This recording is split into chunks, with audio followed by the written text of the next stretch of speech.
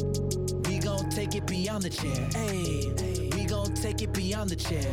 Nail techs, barbers, even cosmetologists, entrepreneurship and knowledge, bringing all of this. Ayy, we gon' take it Hello, beyond and the welcome to chair. Beyond the Chair podcast. My name is Erica Chancellor, your host, and today we have a very special guest, Greg Gilmore. And before we talk to Greg Gilmore, I just want to say that if you haven't visited our YouTube channel, please go there and subscribe, or follow our Facebook page along with our Instagram page at Beyond the Chairs. At Beyond the Chairs, yeah, at Beyond the Chairs. Let's see.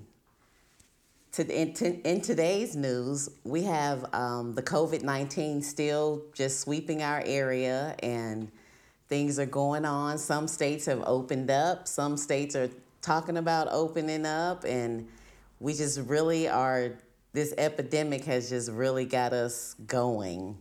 So, Greg, welcome to our Beyond the Chair. Thank you. Thank you so much for having me. And so what do you think about this COVID-19? It's just sweeping our area. It's got everybody on edge. I know.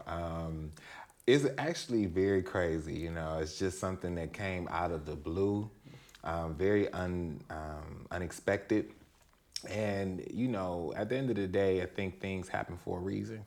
You know, and it definitely is here to show us some things. It's here to, you know, either show us to be more disciplined, to help us to have an opportunity to cultivate things that we have been pushing off for a while. As far as my ladies, all my boos and clients and things like that, you know, they gotta get familiar with their hair. Yes. You know, get familiar with their own texture. And, you know, the absence of that stylist may make you appreciate more the work that we put in, you know, day in and day That's out. who we need, more appreciation Right, to the appreciate industry. Right. So, you know, things slow down for a reason, and I've, you know, noticed that nature is taking a breather. We all really taking a breather. Yeah. And I will say too that whenever have you just anticipated being able to take this much time off? Right. You Oh my know, gosh, I'm loving it. I mean, I'm loving this time off because I'm just a go-getter and I never stop. So I know. It's like sometimes, you know, God just got to sit you down. Yes. You know, you keep going and going, and I mean, it's crazy, but the time is definitely unprecedented because you always look forward to your vacation, something like that, maybe 2 weeks. You know, Yes. I mean, you blessed if you could take a month off of work. Right. But just to have the opportunity to have a month, even more than a month off of work, is honestly, to me, besides the COVID being so serious, has been a blessing to just sit down and take a break and take a breather. Yes, I Like- totally agree. I totally agree with that. So our show, of course, is called Beyond the Chairs. And so what Beyond the Chair is stylists taking their craft beyond the chair. Right. So not just working behind the chair, but knowing that you need more than just behind the chair skills to go beyond. So how have you taken your business beyond the chair? Well, business beyond the chair can be a little intimidating for most stylists just because we are used to the grind. You know, being behind the chair is our meat and potatoes. Yes. You know, so kind of like trying to venture off into anything else. Do you really have time? You know, because Yes. you tend to book so much to get your money, and if you're a good stylist, you're in demand, so you want to please all the people that want to come. However, you know, what I've realized over time through working so much, because just like I said, it's a great thing to take this breather. Yes. And, you know, if we hadn't had it, all you have to anticipate is more work. Next year, same thing, work, Exactly. you know. So having so many years of that, I decided to monetize other outlets and things like that where I can not necessarily replace my hair or behind the chair income, but at least add to it so that I could have a little more security, have a little bit more leisure for what I do. In my classes, what I like to do and teach other stylists is that it's very important to get into retail, that kind of thing. Yes. Try to branch off and to see where you can kind of put other things in place, because over time and after many years, you will start to almost resent it. You know how they say too much of a good thing is bad. Too much of anything. Right. So you get a little tired. So what I've been able to do is, get more into teaching, get more into retail. Right. I've been able to do that through my website, through, utilizing my social media following, just really connecting with my clients, connecting with other clients, in different areas, and being able to just provide something a little bit more, and also gives me an opportunity to travel, to teach, to, talk to other people. So the way I've gone beyond the chair is, increasing my income or adding another stream of income through educating, Yes. through training and sharing, and through optimizing product and, utilizing that aspect. Yes, definitely. That's what we look for as stylists. It's like if our clients have a need, we want to be able to fulfill that need, especially when it comes to something to do with their hair. So it might be just selling them some product, or Right. Well, especially in this time. Exactly. Exactly. And if you hadn't monetized it yet, I'm sure everyone is getting down to it. Right. But if you had, this would be a great time for you, because you can still at least get a little bit of that income coming in through your retail and that sort of thing. Yes. I've been able to do some virtual classes, so I've still been able to kind of do something or have something coming in. But also, this is a reminder for people, and the stylists especially, to have, that backup savings, to have, Yes. things set up for times like this. And I think that's another reason why something like this could have happened, because we need that eye opener. Yes. Sometimes that Definitely jolt, saving, filing your taxes, because if you haven't Right. filed your taxes, guess Okay. what? You don't get no stimulus. Right, that So, part. That part. Right. Yeah, I filed mine. I filed Nah, I ain't mine. do 19 yet. I did 19. I ain't did 19 So yet, yeah, but- so and so just being a legitimate stylist, filing those taxes, figuring out other ways to make income. Yeah. All Well, those things. I think that we have to learn how to be professionals. Yes. And that includes, the financial and accounting aspect of our businesses. Yes. Being able to have organization. Yes. With your business. And I think all that lends for respect. When we Yes. really walk and talk and act as professionals, we tend to get the acknowledgement as professionals. Yes. Yes. And that's what we talked about on another one of our podcasts, that branding yourself and making yourself more professional is what attracts other clients to you. Very true. Very true. Yes. So let's see. What inspired you to become a stylist? Well, I honestly, when I was a little boy, I was one of those boys that played with the Barbie dolls. Okay. I used to I didn't have an infatuation with hair, but I really liked hair. Okay. And I liked seeing different hairstyles on people. I thought that it really said something. Okay. I always loved fashion, hair, beauty, art. So hair just kind of fell in line with that. Okay. Plus, my grandmother would babysit me as a child, and so I think really looking back on it, because she didn't know where I was gonna be at, and she might be like taking a nap in the big chair, in the living room or something. She would let me just play in her hair. Oh, and okay. so I would do little, buns and stuff on her hair and stuff. She had these little clips, them little clips that go in and just stay. The banana okay, clip. right. I used to play and do little stuff like that, and she would wake up and say, "Oh, that's nice, baby. I love it." That kind of thing. So I always liked working in hair. I always loved working with my hands. Okay. And my aunt owned a salon. My mom would go there all the time, and so I was with my mom. She couldn't find a babysitter a lot of times. And I would just kind of be in the salon culture, Okay. So I was just very familiar with the culture, which is, the camaraderie between stylists. I liked seeing them being creative, talking, Right. Engaging, laughing. It seemed like it's just a fun occupation. Right, and right, my right. aunt, she used to have a clear cape, a clear smock. Okay. And so when she would collect all the money, you could just see a whole bunch of wad of money in her smock. And I'd be like, man, she making money. Cash money at that. Right. Okay. Plus, so it was the cosmetology program was put into my high school, and I had an opportunity to take the program. And so, my mom and dad scared me to death talking about when you're 18, you got to be able What you to gonna take do? it right. What you gonna do? What you gonna And I was do? like, okay. So I did that out of that too, and so it was a occupation that I think where I could be creative. Okay. I could talk to people, and I could make a lot of money. Right. Mm-hmm. That sounds good to me. That's, Okay. that's kind of what attracted me to the Right. business. But I also share the story where I had the love for hair as a little kid too. Mm-hmm. So I would find myself just always doing my doll's hair. And yeah, so Yeah. same thing It's here. fun. It is. It is. I really enjoy it. I enjoy the transformation that you give the clients and yep. everything like that. Mm-hmm. Okay, so what kind of advice would you give a upcoming stylist that's trying to get in the business? Well,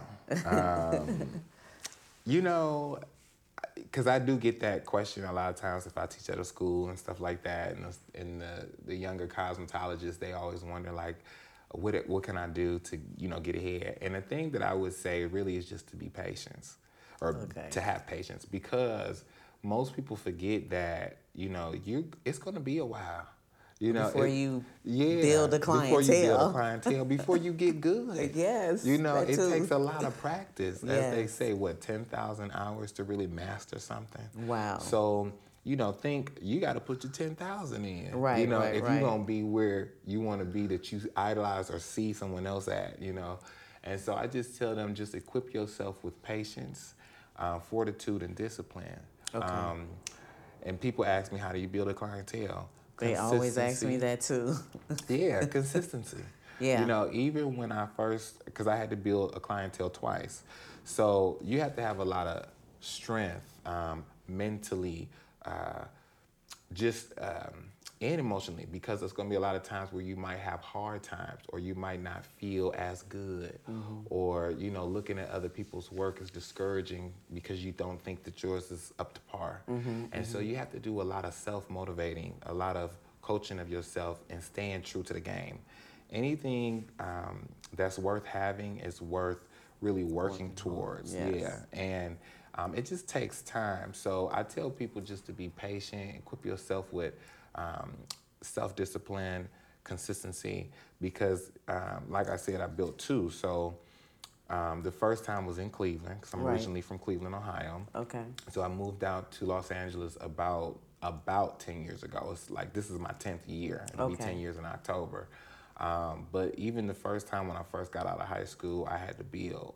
I was lucky then because I still was at home. And I could take my time. Bills. That was outstanding. Have a lot of bills. Only bill, and I was stressed about my 1 or 2 bills, which is my cell phone, and my car note. I had a little buy here, pay here situation every 2 weeks, so I would be shampooing, But you never know how things are set up to really prepare you for what's next. Right. And so that hustle that I had just to pay my cell phone, just to pay my little car note, really equipped me with the hustle I needed for bigger bills and to be a real adult, Right. And so during that time, the consistency of just being in the salon, I'm old school. So in the old school days, we was just taught to be in the salon. Yes. You don't come to go. You come to stay. Yes. And so I would just be at the Put in salon. your 8 hours. You got to put in that work, that time, you know. Yes. So I would sit with other stylists. I would watch them. And I think it's not said enough, but it's really satisfying to watch someone do hair. It is. To watch someone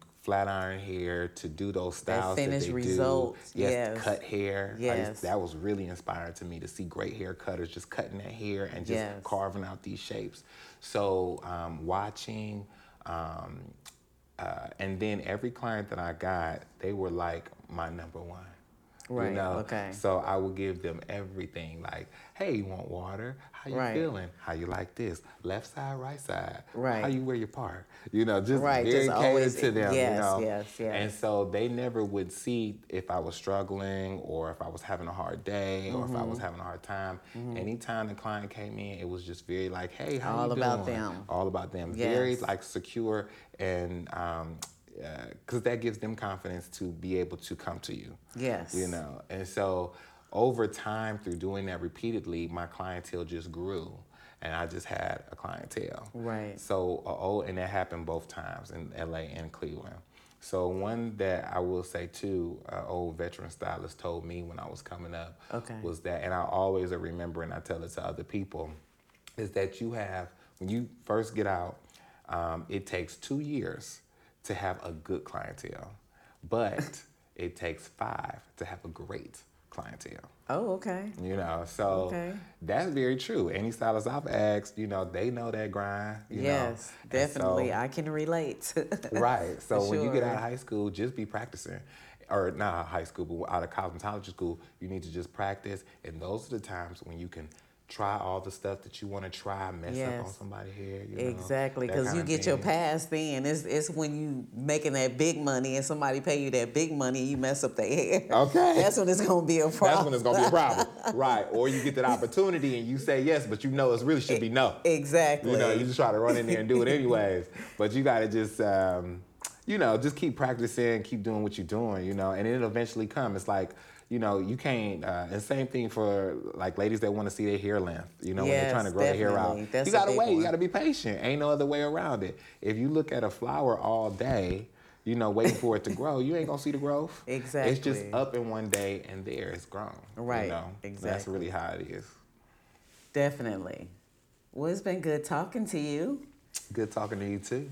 One last question about licensing, because that's been a big thing with our industry, is us being deregulated. Yeah. Do you think that that's important for us to have licenses? I think it's very important for us to have licenses. The one thing about having a license is that it has so much focus on sanitation and, proper procedure when, protecting other people because you work with the public. Exactly. Now, it's just very important. Human-to-human contact. Right. I think you need a license. Right, because the license primarily is dealing with that aspect. Yes. Sanitation, Client protection, that kind of thing. disinfecting. And honestly, COVID came through, probably gonna shut down that deregulation. Exactly. Because you need to be certified. You need to be certified. You know and what I'm saying? How to not pass this COVID on to people. Okay, that part. So I think it's very important. Also, I think that it lends for our industry and our field to have respect. Yes. To have the respect that it deserves. Professionalism. Yes, as a professional occupation, because what we do is very important work. I think it also can be considered essential work because it has a lot of contributing factors to a person's confidence, a person's self-esteem. A lot of people identify who they are and how they, the persona they like to project through their hair. Yes. The colors they choose to wear, the cuts they choose to wear. Yes. And so I think as a professional, that's something I take serious. And, it's not something just anybody can do. Right. It's I a lot of agree. stuff down to it. And that's what separates, the professionalism. From the novice. Mm-hmm. Right. Yes, definitely. So if you want to give your Instagram information out and tell them how to reach you if they want to talk to you. Or Cool. Well, I'm Greg Gilmore, once again. And my Instagram is at Greg_Gilmore. That's GILMORE. And I have a website. You can check out more of my work and other things that I do at GregGilmoreHair.com. I also write a bi-weekly newsletter, which comes out on the website, and I post it on my Instagram and that kind of thing. And it's just very motivational. Have lots of topics of things that will help you to improve your life or, exercise regimen. This last newsletter I did had a lot to do with what to do while quarantined and, recipes you can cook and different ways that you can exercise and stay tight while you're quarantined. So it's a very informative newsletter. And that's it. I'm on Facebook as Greg Gilmore as well. All right. Well, thank you to our Beyond the Chair audience. We gon' take it beyond the chair. Nail techs, barbers, even cosmetologists, entrepreneurship and knowledge, bringing all of this. Hey, we gon' take it beyond the chair. Hey, we gon' take it beyond the chair.